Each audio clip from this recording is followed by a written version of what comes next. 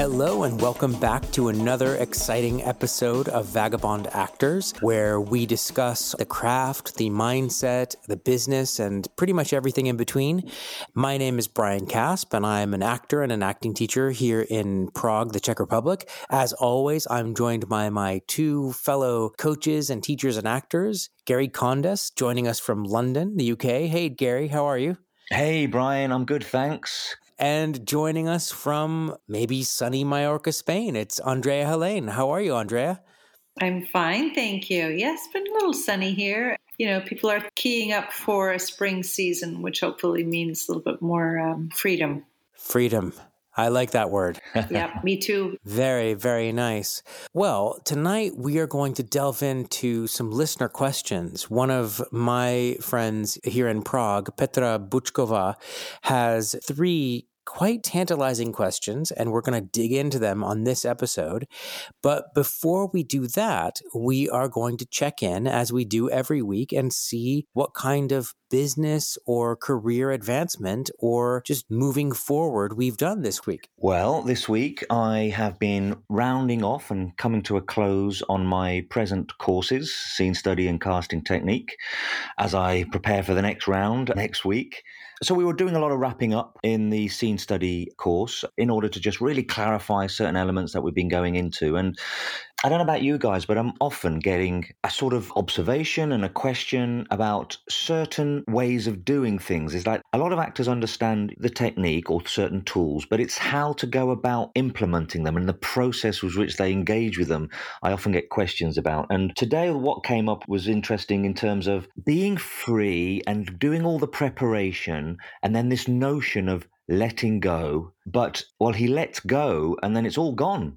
And there's nothing carrying on through into the take or into the final rounds of rehearsal or whenever it is that he has to let go. He was going, what's wrong? Because I have lots of fun in the preparatory work and I'm really doing it and being free with it. And then all of a sudden I get to performance and it all seems to just drift away. And that seemed to be a common thing with a lot of actors as they've experienced it. And I mean, we talked about it. And one of the things that came up was the difference between letting go and leaving it alone.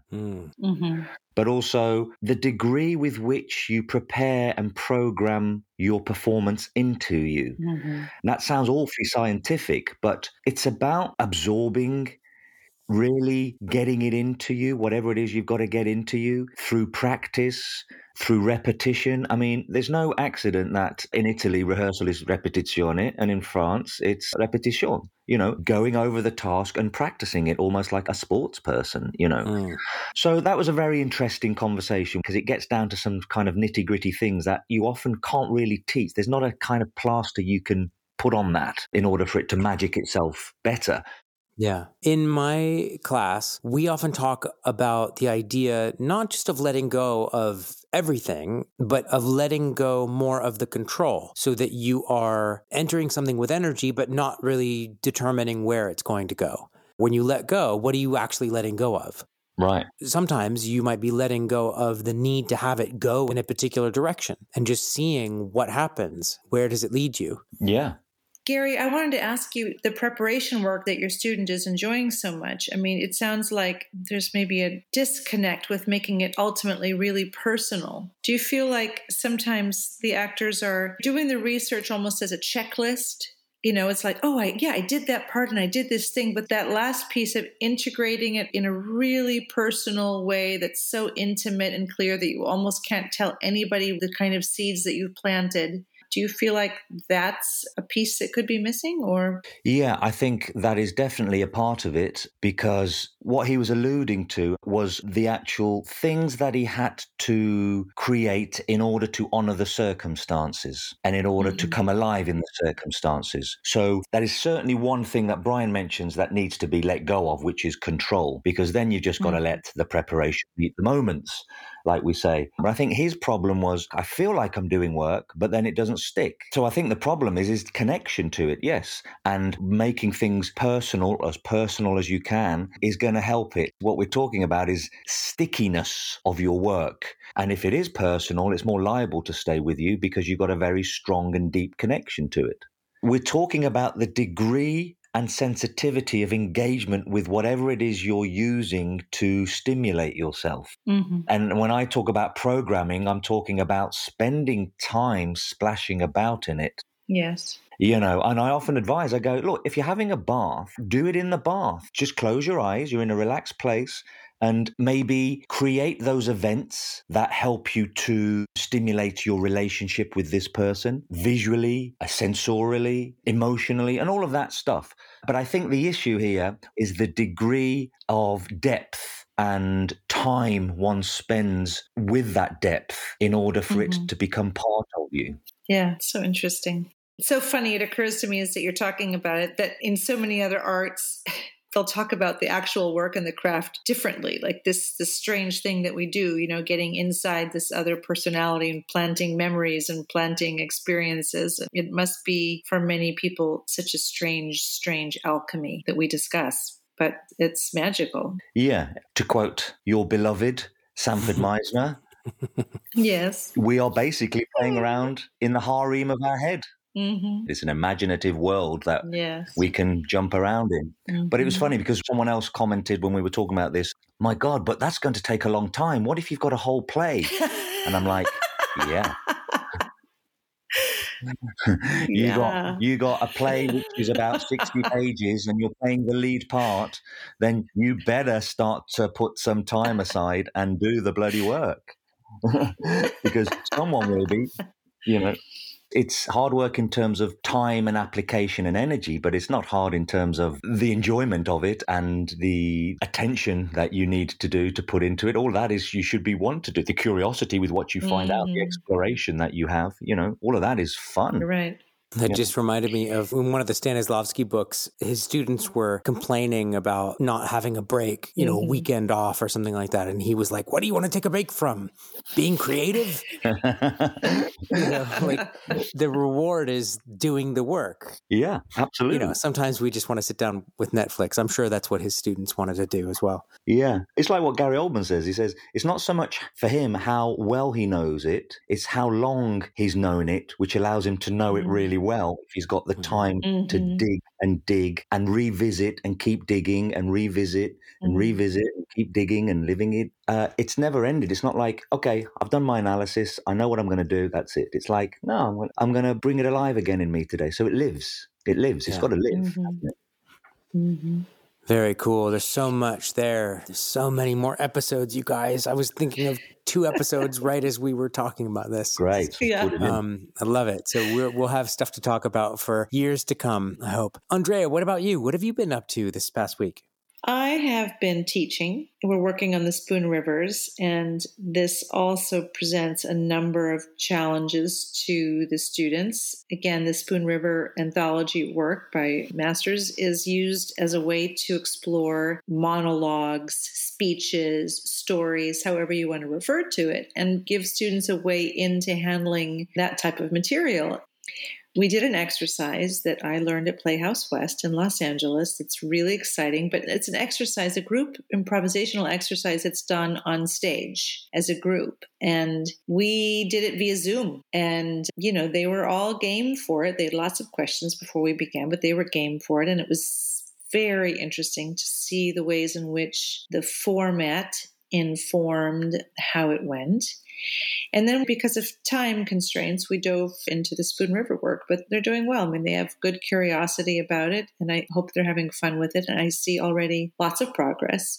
But, also this idea of investigating how much time to put into something and how far to go when it comes to personalizing things and making them specific and really readying yourself for the next time up to bat. I think these questions are very intriguing, and I'm watching with curiosity to see how, so to speak, today's students are handling the limitations of the format.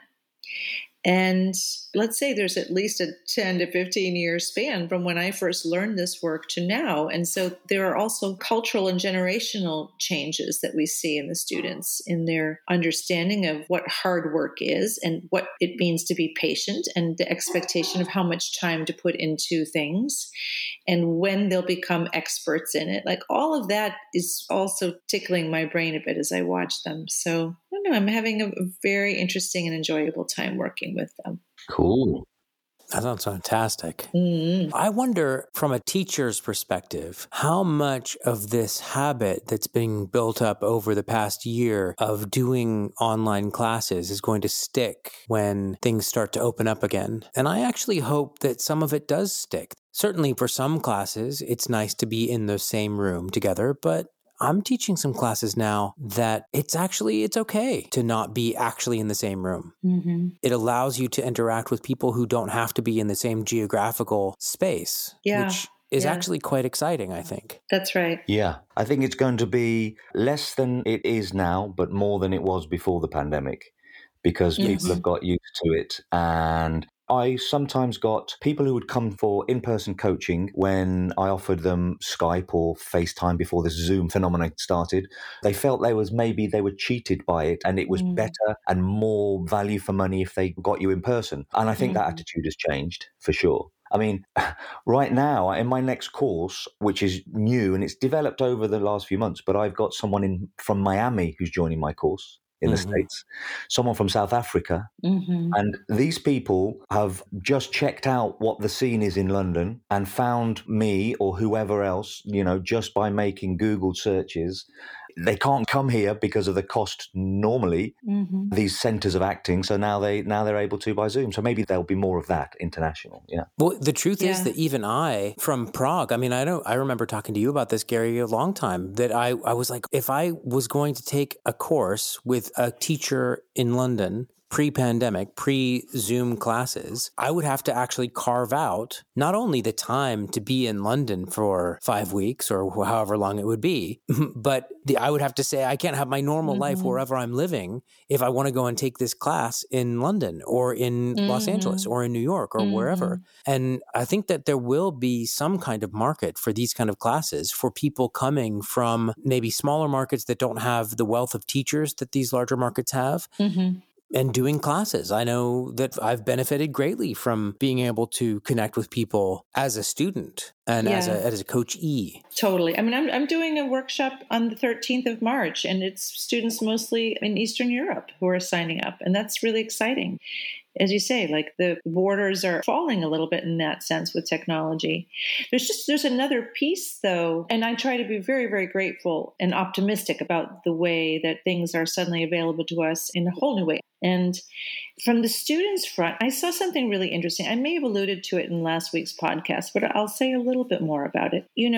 There's a quality of interconnectedness when you're all sitting in a theater. And there's certainly, if you're in a group of students for a period of time and you're in a healthy environment and hopefully a supportive environment, you really are creating a tribe. And it can be very, very powerful. I mean, those connections can last years and years, and you're seeing each other taking chances and risks and trying things and stretching yourselves, and you really become surprisingly aware of the capabilities of your fellow actors. And you become very comfortable with the many, many colors of emotion and human expression that are possible in that environment. And I see with students who are having to spend a lot of time deprived of that physical contact, there's a color to the interactions now that's a little quieter. It's a little less expressive. And I certainly saw in the improvisation that I set up for the students, there was a bit more aggression. For example, one student became very emotional at one point, and I saw some of the other students sort of snickering. And I almost guarantee you, if they'd been all on stage together, that never would have happened. Like in the moment on stage, when you have the ability to see somebody in pain or in isolation and move to them and put your hand on them or rub their head, whatever it is, express in some even nonverbal way some human compassion and connection. And that's often our instinct, especially as actors.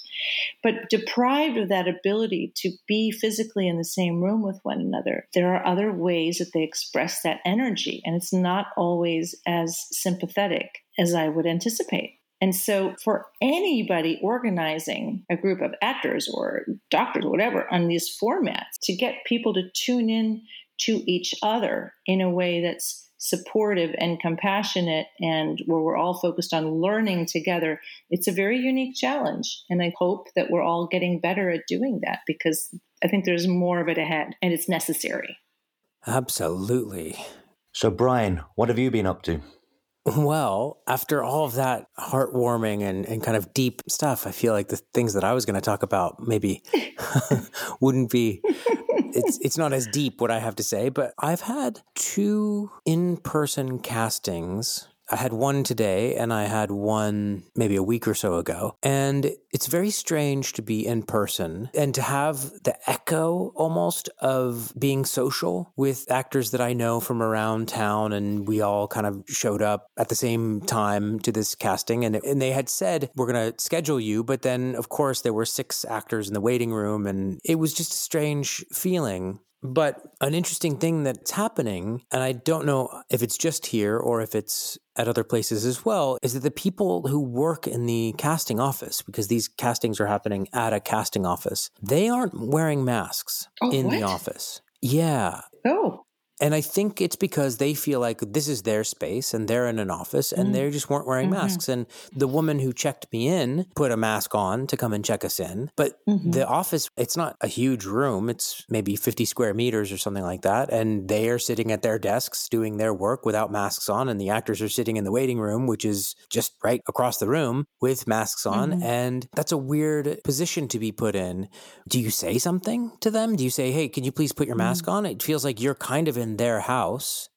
You don't really want to make waves, but at the same time, they should be wearing a mask. I mean, you should be wearing a mask inside, and that's the rule. And I think people just aren't really following it. And it's a weird sensation to be put in the position where the social pressure, the peer pressure is to say, don't say anything. But what I want to do is be like, just put your mask on, put a mask on. There is a dereliction of duty there by the sounds of it. Yeah. What are the rules?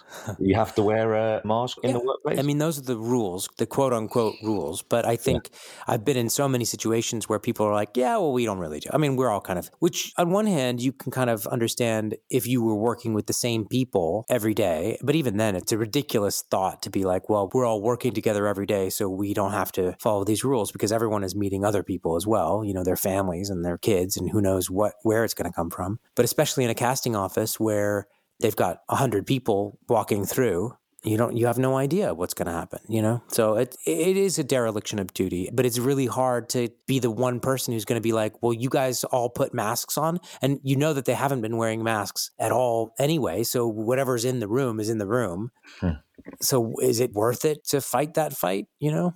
Yeah, I don't know. It's weird. It's a tough one. I mean, I suppose it's, I mean, how much do you want to get involved in it and how much, I suppose that's the thing.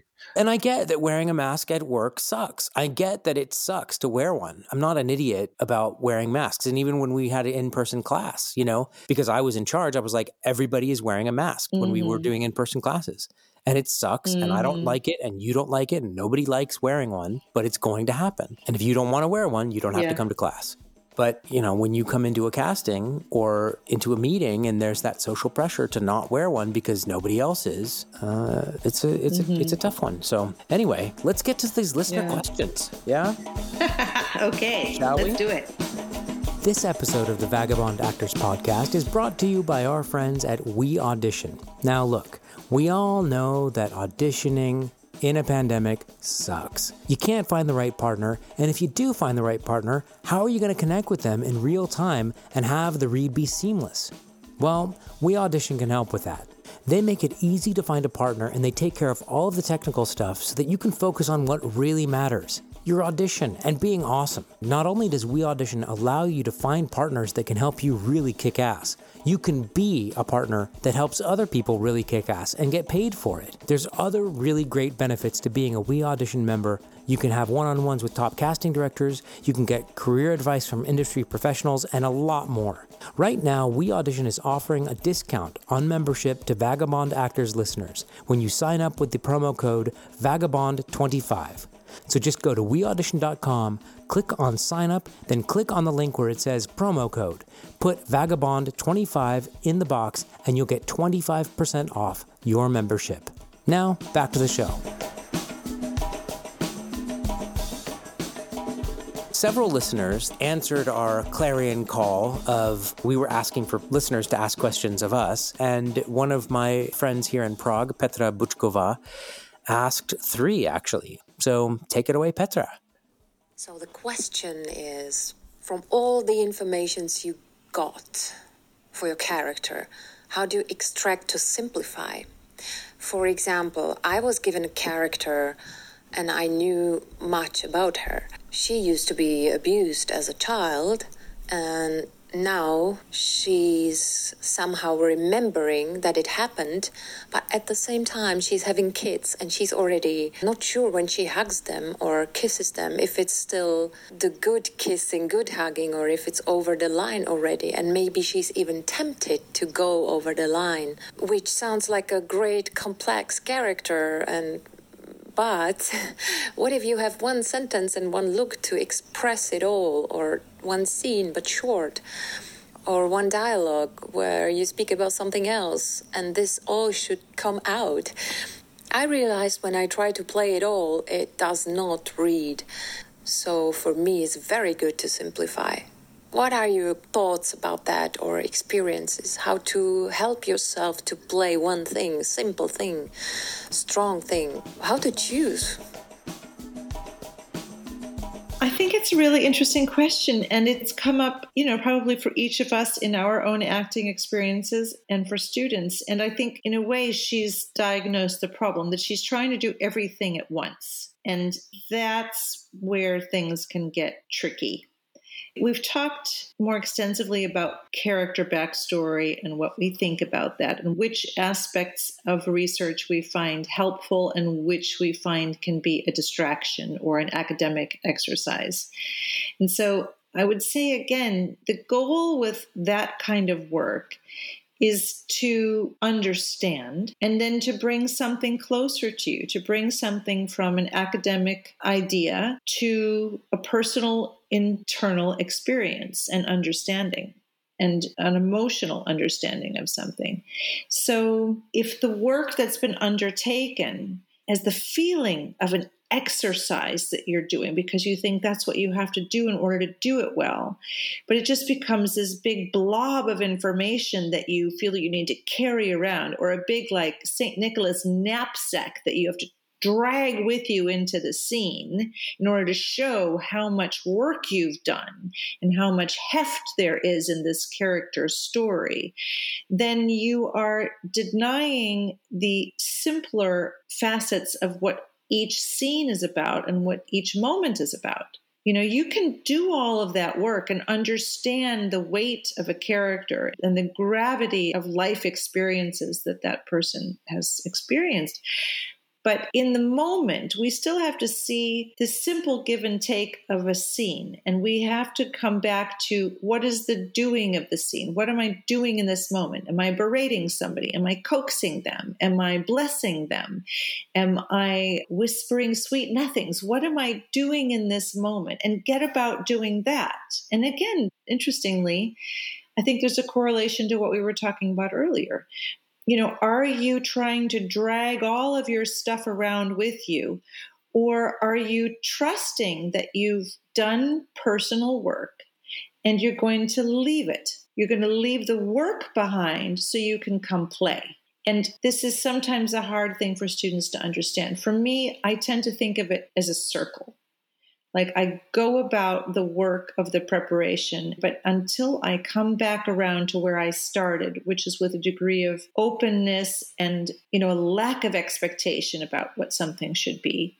When I come back to that, having gone around the circle and having done my investigations, and then I come back to a place of playfulness and openness, then I know I'm really ready. To me, what I'm hearing from her is getting so charged up by this idea of backstory that becomes almost an obligation rather than something that can serve to set you free to fly in the right direction. Cool. I think both of us agree with that, Gary. Yeah, I mean, I would refer Petra to our episode about character biographies, research, and history, because that is an extended episode of this kind of thing.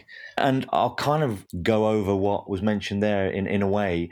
If it needs to be there in a scene, it should be in the script. And the script will give you an opportunity to bring to life, even just for a moment, some resonance or repercussion from the past or some deep backstory. Because if it's significant in the scene, then there should be a sign or a clue in there for you to be able to do something. The writer's telling you that the mention of diabetes and your relationship to it as a kid will spark some affinity to it. And therefore, you've got an opportunity to have a response or a moment, whether it's verbal or behavioral or physical. So I really do think that it should be encased in there if the writer wants it to be significant.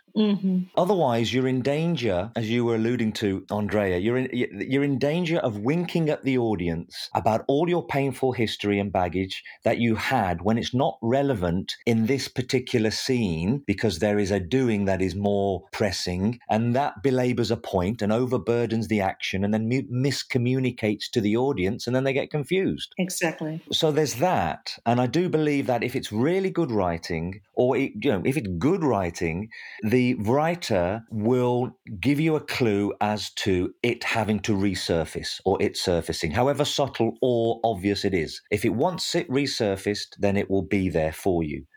But let's say the writing's not so good, or maybe you still want to create something around it. First of all, look at the script and the dialogue and the action and see if that supports it. Because, first of all, you can't act generalities or overall info. It's got to be encapsulated in a moment, a behavior or an action. And I think, for me, the guiding rule of thumb would be if you do want to bring something in that is connected to one's past or psychology or something, the question you've got to ask in order to justify it is does it illuminate something about the character right here, right now? Yeah. In relation to what's going on right here, right now? And with the person you're in and the action you're in and the circumstances you're in. And if the answer is yes, and there is a space to create some behavioral moment or physical action, then it should be singular. I'll give you an example. Marlon Brando played a racist, and I can't for the life of me remember what film it was in, but he played this racist, and he has this meeting with this black guy, and it's all very cordial on the surface. And then when he leaves, he walks over to a chest of drawers, takes out some air freshener. He sprays all the air freshener everywhere. Now, that crystallizes in one single moment. It's almost symbolic. His backstory, his psychology, and gives us so much insight in one physical action that we get it. And apparently, from reading his biographies and autobiographies that are out there, I've read pretty much all of them, then that wasn't in the script. He invented that. Yeah. That, to me, is very intelligent use of one's background and past that is embodied in a physical action that just gets to the crux of who he is. That was invented, but I still think that there's got to be some kind of clue there as to whether you should bring something up. Well, I think also, when you talk about clues and inventions of the moment, I mean, to me, the most beautiful ones spring up not sort of from, I've conceived of this the night before in the hotel room, but sometimes it really does come up improvisationally in the moment because you understand it so well. And those are the moments of play that can be truly brilliant. And hopefully you've got a director who can help you also plot out when certain colors get revealed or certain undercurrents really are more visible to the audience and are more clearly influencing how a scene moves. But really, to me, it's like you've got to do that work to get yourself in the right playing field and then let the circumstances play upon you. Let the experience of being in the scene with that man who just makes you feel the way he was made to feel inspire you to pick up something and clean up after it. this is not necessarily that was conceived of by him in the moment from everything I've read about and all the performances I've watched. And I think to get yourself really in that most creative, impulsive space, you're going to want to do the kind of homework that we're talking about, but you cannot drag it around like a big, heavy stone. I agree with both of what you guys said, but I'm going to go in a different direction. Okay. And that is this. Do it. Okay, ready? So I think that in the ideal world, what Gary and Andrea are saying is really what you should be aiming for. I'll also say that the script does a lot of the heavy lifting. And so if you are in a scene where previously the audience knows she was abused or something happened to her or something like that, but it doesn't really come up in the text. But the director says, I want you to have a moment here where, you're looking at your daughter and you're thinking about how you were abused and it's difficult or something like that. I think all you need to do is to have some kind of private thought. It could even be unrelated to the story. I know this is iconoclastic, but it could be unrelated to the story, and you're just having a thought and looking at your daughter. And because you're working something out and you're thinking about something, the audience is going to ascribe your motivations behind that thought to what they know or what they think they know about your character. And that could do it. Now, that may not work in all situations, but that could do it where there's just a little something where you're having some kind of thought. You don't have to really oversell it. And it doesn't have to be related to the plot or the actual circumstances. It just has to be something that's going on that you're thinking about. And the script and the knowledge that the audience has going into the scene, or maybe they'll go, oh, that was a strange moment.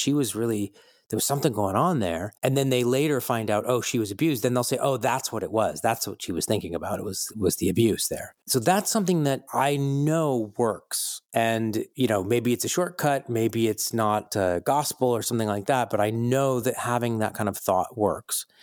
And the other thing that I'll say about this, and this comes up in class a lot when talking about scenes, and we might have even touched on it when we were talking about script analysis, is that anytime it seems like there are multiple things going on, it's going to be really tempting to try and play, he wants to sleep with her, but he's also scared of opening up to her or something like that. I usually say, why don't you pick one at a time? Do one at a time. Don't do both. You can't really play both of those things at the same time. You got to do one and then do the other. Because what can happen is if you're getting pulled in opposite directions, it can look like you're not doing anything because you're not moving in either direction. It's much more interesting to move in one direction, then go, oh shit, I'm moving in this direction, then move in the other direction. And then go, oh no, I can't be in that direction. I have to move in this other direction. And the movement is what could be interesting.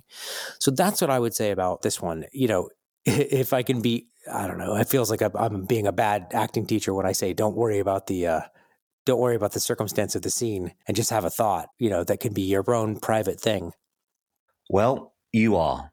No, Sorry. But I'd like to pick up on this idea of a shortcut, because it seems to me you're talking about justifying something. You either asked to do something by the director, or you've chosen to do it, or there's a moment to be had, and therefore you are justifying it and motivating it in whatever means you can in order for it to be actually successful and truthful. Yeah, something like that. Yeah. Okay. Well, sometimes you've got to act very quickly through direction, but my kind of answer to that would be, isn't it more fun to create the character's point of view of that and have work out of that? I think it is. I think in my experience that when I've seen people do that and haven't really done it enough to let it go, that it can get very heavy. Sure. And when you let go and you just have a different thought about really anything, it can really release you. And the audience, the thing that you are actually motivated by doesn't have to be the same thing that the character is motivated by or that is happening in the circumstance.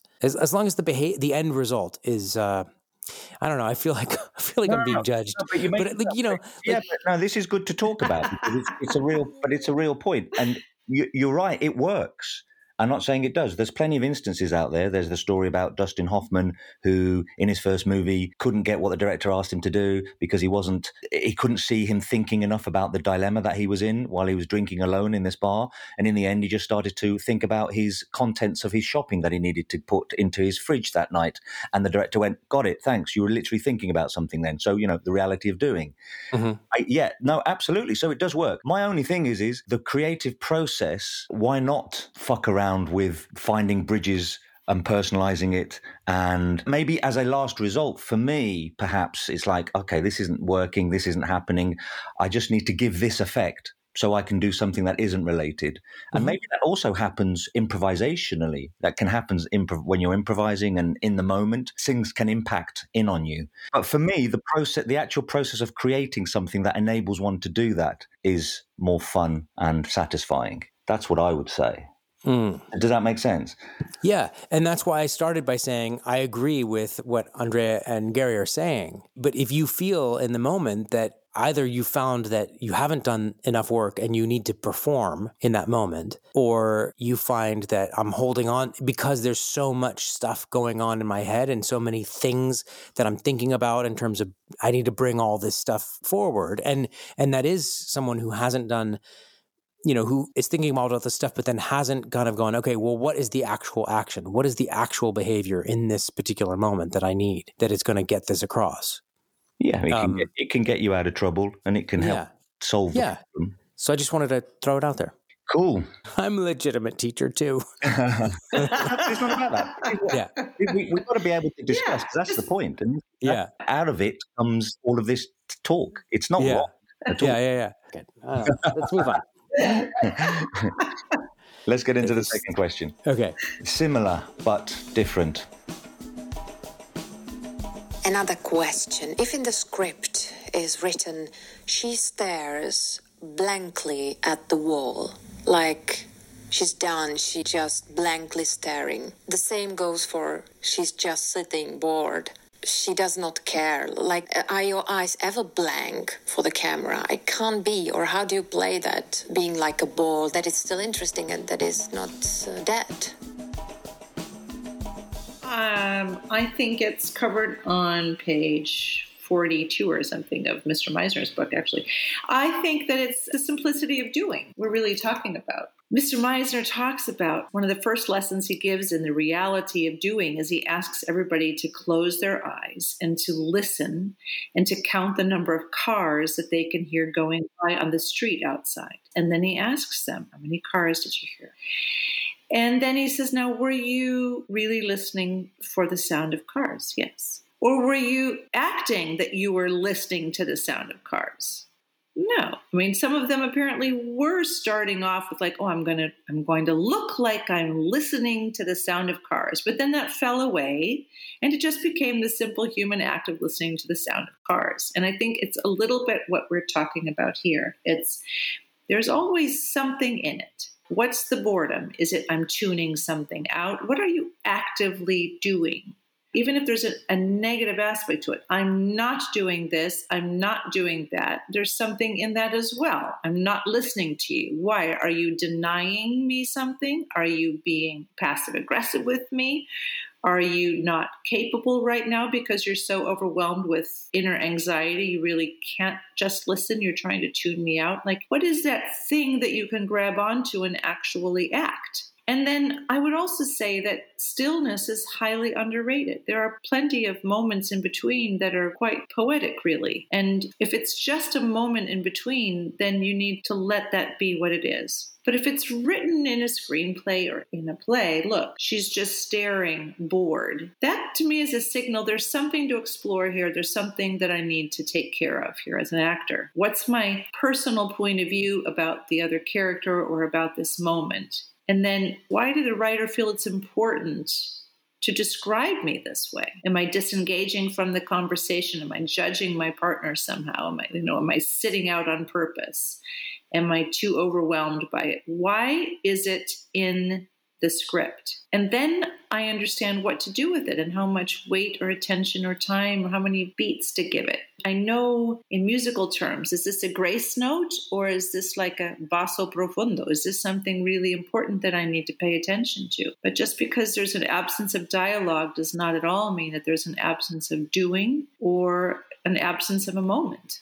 That's what I have to say. Cool. Brian? I mean, I would agree with what Andrea said, that very often, even though it might be written that someone is bored or someone is dead inside, I mean, if it's written that you're dead inside, maybe in that moment you do need to be just really not doing anything, counting your breaths, you know what I'm saying? And it could be that that's what the story needs at that point, is not to see someone alive and fighting for something, but they need to see someone who is doing the opposite of that for some reason. But I think in general, what Andrea said is what I would probably start with, is what is the circumstance of me being in that state? And what does that mean? And is there something internal active that I'm doing, even though the externalities are not very active, that will trigger probably enough of what you need for the scene. I mean, there's, the other thing Meisner was famous for saying is there's no such thing as nothing. Mm-hmm. So even if you're bored or you're disconnected, then that's not nothing, that is something. And so there's going to be something to connect to there. Yeah, talk to the mom of any teenager. Yeah. Like being bored is a state that can invoke a very strong response in your acting partners. And in your mothers and your teachers. For God's sake, don't be bored. Right. Don't sit around here being bored. Like, you're right. There's always something. Yeah. And if you connect up that state with what is your objective or what is your want or what is your need in the scene or the super objective of the whole piece, then that state is going to not be a state within itself. It's going to be a transition from one thing to another thing. Mm-hmm. And so that will take on a certain quality. And if you know what you want or what your need is or what your action is for that smaller segment, then you're going to know, okay, well, how does that place of stillness relate to what comes before and what comes after it? Because probably you're going to be active before and after this place of stillness, because otherwise you're dead, which you probably aren't going to be. Yeah, I think that's a really good point you ended up on there. Mm-hmm. I'm kind of sad that you've not become more contrary on this one. Really? Yeah. I could be. I want you to sit there. Just sit there and do nothing then. Just do whatever the director wants. Just be bored. No, it's a really good point there. Well, first of all, it's a bit like drunkenness or other states. It's like you've got to qualify it for yourself first of all. Then you can then decide on the best way of executing that. But I would first go, well, what is boredom? I mean, boredom happens when we're perceiving any current situation as devoid of meaning or engagement. It's defined in terms of attention, when we're not able to engage our attention internally or with external information, and we get bored, our thoughts, our feelings, the stimulus that surround us, and we're not satisfied with it, and our focus isn't engaged. So that then is a follow-on with there's a dissatisfaction with the present, uninterested with what's present. So what to do with that? It's kind of to do with what you said, Brian, what you want right now, and your attachment to what you need right now that you're not getting, which then doesn't engage you. And then, what is it that you do internally? Has something happened to the character to make them stare blankly or sit bored? As you just said, what preceded this, which has got to be to do with some kind of purpose or what's going on inside? And then how can you manifest that externally through behavior? What are the external behaviors of boredom? Choose the quality of that in relation to the type of boredom you're choosing and making a choice about, or whether it's prescribed in the script, like drunkenness. Drunkenness, are you a little bit tipsy? Are you raging drunk? Or are you through it all and maudlin, cynical with the world type of drunk? So what quality is it? Are you dead bored and just like non-responsive bored? Are you restless bored and you are fidgety? So then if you've tackled that, both sides of it, internal and external, then that's kind of what I would throw at it. First of all is looking at what's going on internally while you're staring at the wall blankly. If you're sitting just bored, it's because the time right now is not playing out as you want it to be and doesn't engage you. And then as much as I was pushing back on the whole idea of having a different thought and not being involved in the circumstance of the scene, in the previous question, I do think that having an idea of what's happening in this kind of moment where you know why you're bored and what's preceding it, as Gary said, but then be prepared for the director to say, do less, do less, do less, until you're really, the physical manifestation of the behavior is really incredibly minimal to the point of, non-existence. But that doesn't mean that the internal justification for that is void. Right. I mean, if you're looking at disengagement, you could be daydreaming. You could be internally daydreaming about something else that is you're switching off from on the outside. That could also be it. But the point is, as you rightly say, there's something going on internally. Yeah. So you both agree with me, essentially, right? We all agree. No, we don't. We don't agree. No, Brian and myself agree. This time you're out of the equation. Next I am time, not out. On this third answer, it'll be you two agreeing and I will be out. I am not out. This has gotten very complicated all of a sudden. All right, what's the next one? Well, they're complicated questions. They're real nitty-gritty, and there's lots of ways of getting a result. The next question, the final question is, and this will be interesting. And the same goes for, which always is confusing for me. I know you've spoken about it already before, but I'm still confused when I have to play that I'm lying.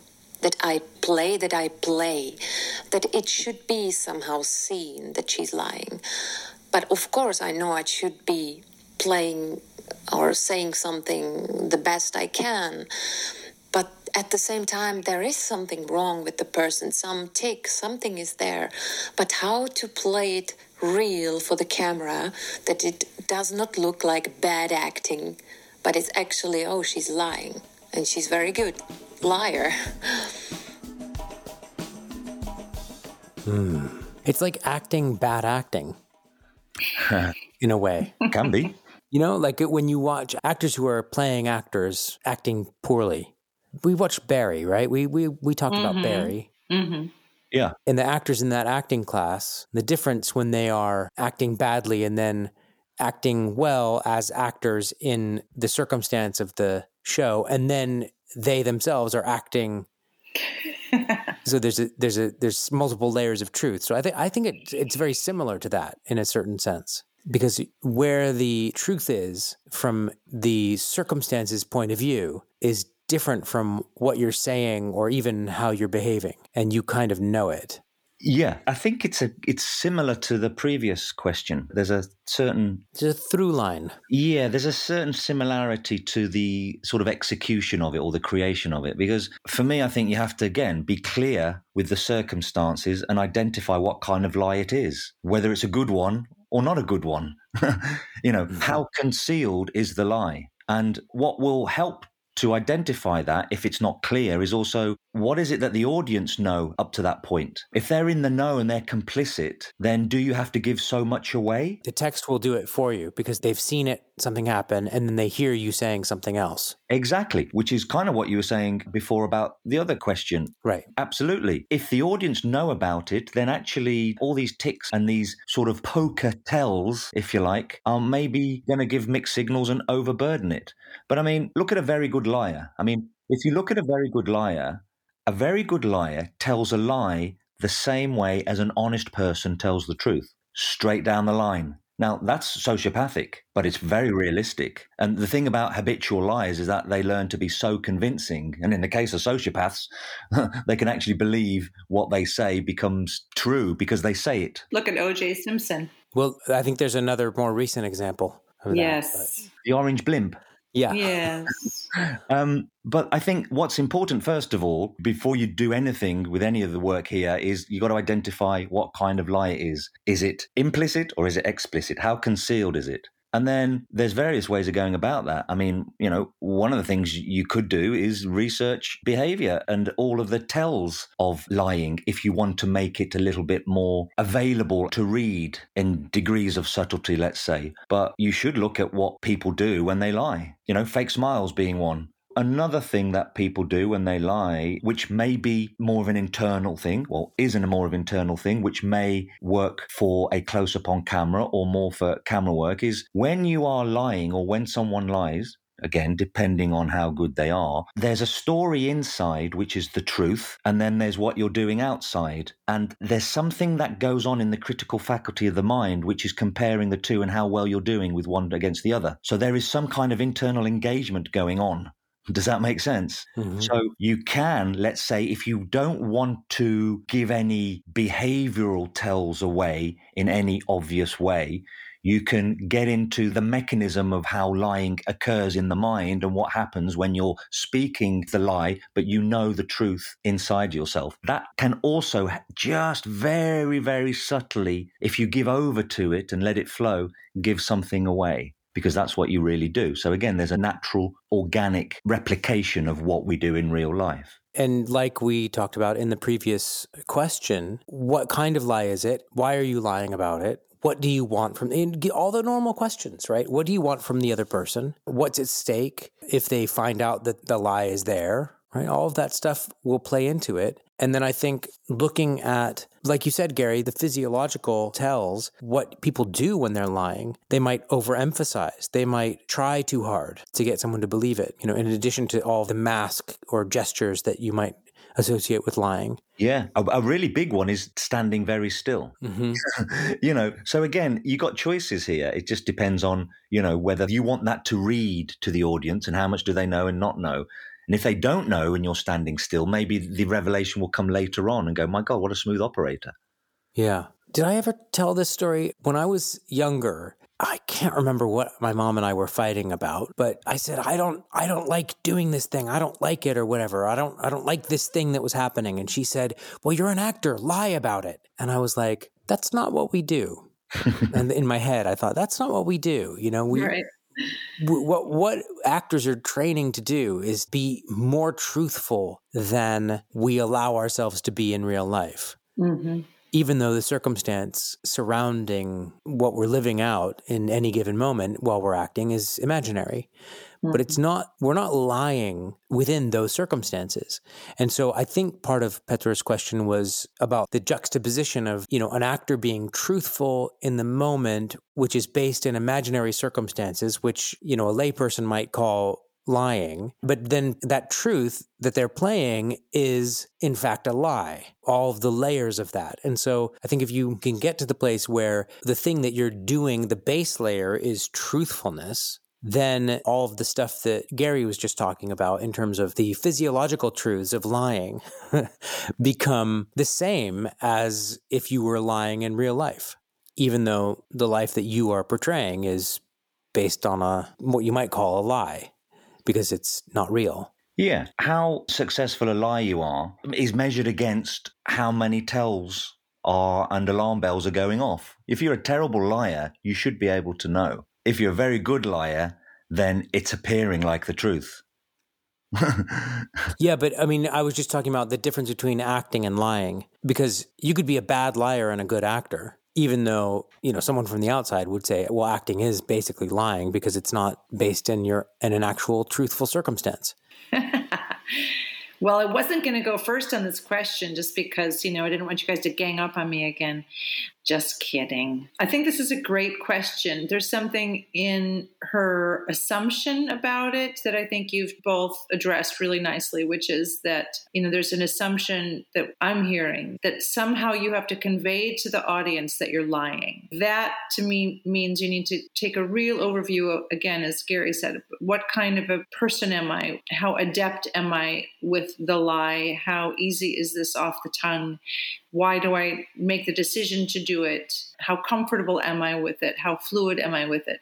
So it's not about telegraphing it. I think it's about understanding it from the point of view of an actor who's intelligent with his or her script and understanding the moment well and then doing it. Because look how much great drama is based on lies that are told by characters, right? There's The Usual Suspects, for example. What a great movie. But we all were taken on this ride because we accepted certain things as truth. And that's inherent in a great deal of dramatic structure. There are lies of omission and then there are lies of intention. And so I think you just need to make a determination about what's really going on and then find that within you. More from a character perspective, find that within you and then do your best to say the thing that you need to say, given the circumstances. And maybe you're somebody who's very adept at saying an untruth, or maybe it shows all over your face when you do it. But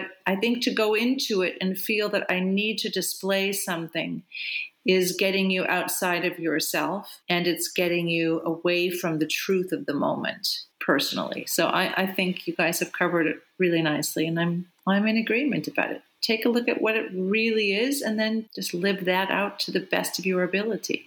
Awesome. Yeah. Well, I think that was a nice marathon session. 3 questions, bunch of different answers. We want to know from our listeners out there how you guys feel about these questions. Definitely get in touch at Vagabond Actors on Twitter and Instagram and on our Facebook page, and let us know how you think. What do you do when you have to be bored or lie? Or do you agree with me? Are you Team Brian or Team Gary or Team Andrea for these? Do you play the circumstance or do you just have a thought? I don't know. Let us know. Team Vagabond. They're Team Vagabond. Team Vagabond. Exactly. Yeah. Exactly. We're a ragtag bunch. It all levels out at the stop sign. Exactly. And before we go, we do want to share some top tips about what we've been watching or experiencing this week. So, Gary, what have you watched this week? Yeah, I watched a fantastic movie. One of our favorite directors, a very actor-friendly director, John Cassavetes. His film Minnie and Moscovitz, which I hadn't seen before, and it was about time I saw it. And it stars Gina Rowlands and Seymour Cassel, and it's about a museum curator falling in love with a crazy parking attendant. And it's got all of the tropes and sort of stylistic freewheeling that Cassavetes films can have, intensity and psychodrama and all the rest of it. But the reason I'm picking that is more to spotlight a very unusual character actor called Timothy Carey, who plays the character of Morgan in the film. And he's had one of the most unusual careers in Hollywood as a character actor. He's a really oddball. I think he was a very difficult personality, and he obtained cult status for his portrayals of doomed, psychotic, plain crazy characters. And there is a scene in Minnie and Moscovitz when Seymour Cassel is in a late-night diner, having a cup of coffee and some food. And this sort of street tramp, vagabond character comes and sits next to him and just steals the whole performance. And he's on there for about 10 minutes and he's bonkers. He's bonkers, but he's not putting it on. And there's acting going on, but you can't really see it. It's just a phenomenal left-of-center character role, cameo. And we talked about cameos in a previous episode, and this is a really good example of someone cramming in as much as possible in relation to the psychology of this character in one hit. So, Minnie and Moscovitz is my tip for the week. Awesome. Wonderful. Andrea, what about you? Well, I'm back to Anna Faris's podcast. Listen to another episode with Kira Sedgwick, who's very interesting, really bright. She talks a lot about directing and acting and the two skills, different kind of skill sets and where she feels comfortable, and a really interesting perspective on her career that's worthwhile. And then we're still in our Meg Ryan-a-thon, and I introduced my daughter to When Harry Met Sally, which she declared had a very sort of boring first 20 minutes, but then she got into it. So I definitely recommend, if you haven't seen that for a while, pick that up again. And then there's been a couple mentions recently of some Shirley MacLaine films. And so I'm slated to take a return visit to Terms of Endearment, which was really an amazing film. If you haven't seen that yet, I highly recommend it. I think it's 1983. And that's Shirley MacLaine and Deborah Winger and Jack Nicholson, directed by James Brooks. Really beautiful work there. You know, I love her spontaneity. I don't know, like she has that quality where you just never know what's going to happen next. And it's a dynamic aspect to her energy and her performances. And you can see it all the way back in her early performances as well. Like I think recently, Gary, maybe you mentioned The Apartment. with Jack Lemmon and Shirley MacLaine. You see it there too. There's always something bubbling underneath the surface, and it's really amazing to watch her work. So I highly recommend another look at Terms of Endearment as well.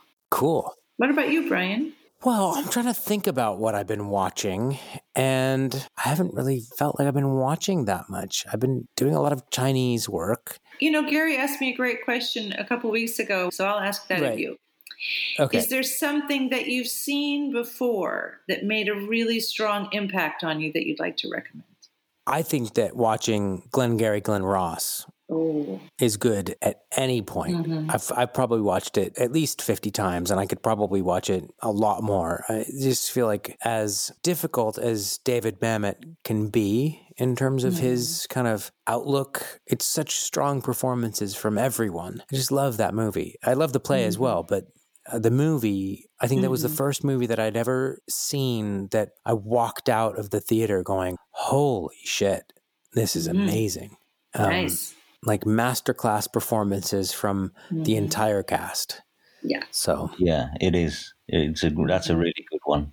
And what's great about it is it's all acting. There's no cinematography. It's not a cinema piece. That's why it's so riveting, because, like you say, it's all acting. Yeah, I mean, it just, everything fits. Good one. Yeah, so that's mine. Good stuff. So if you want to get in touch with us as individuals, Gary, how can people get in touch with you? Well, I am available 7 days a week on social media, Instagram, Twitter, Facebook, at Gary Condes for all of them. Or if you'd like to commit some words to a telegraphic letter that is known as email, then get on my website and the contact page at garycondes.com. I'd love to hear from you. Awesome. Andrea, how about you? You can find me at Andrea Helene3 on Instagram or on Twitter at Andrea_Helene. And I am at Brian Casp on Twitter and Instagram, and I have a Facebook page. And I just had an article come out about me on expats.cc, so check that out, because I am pretty cool, evidently.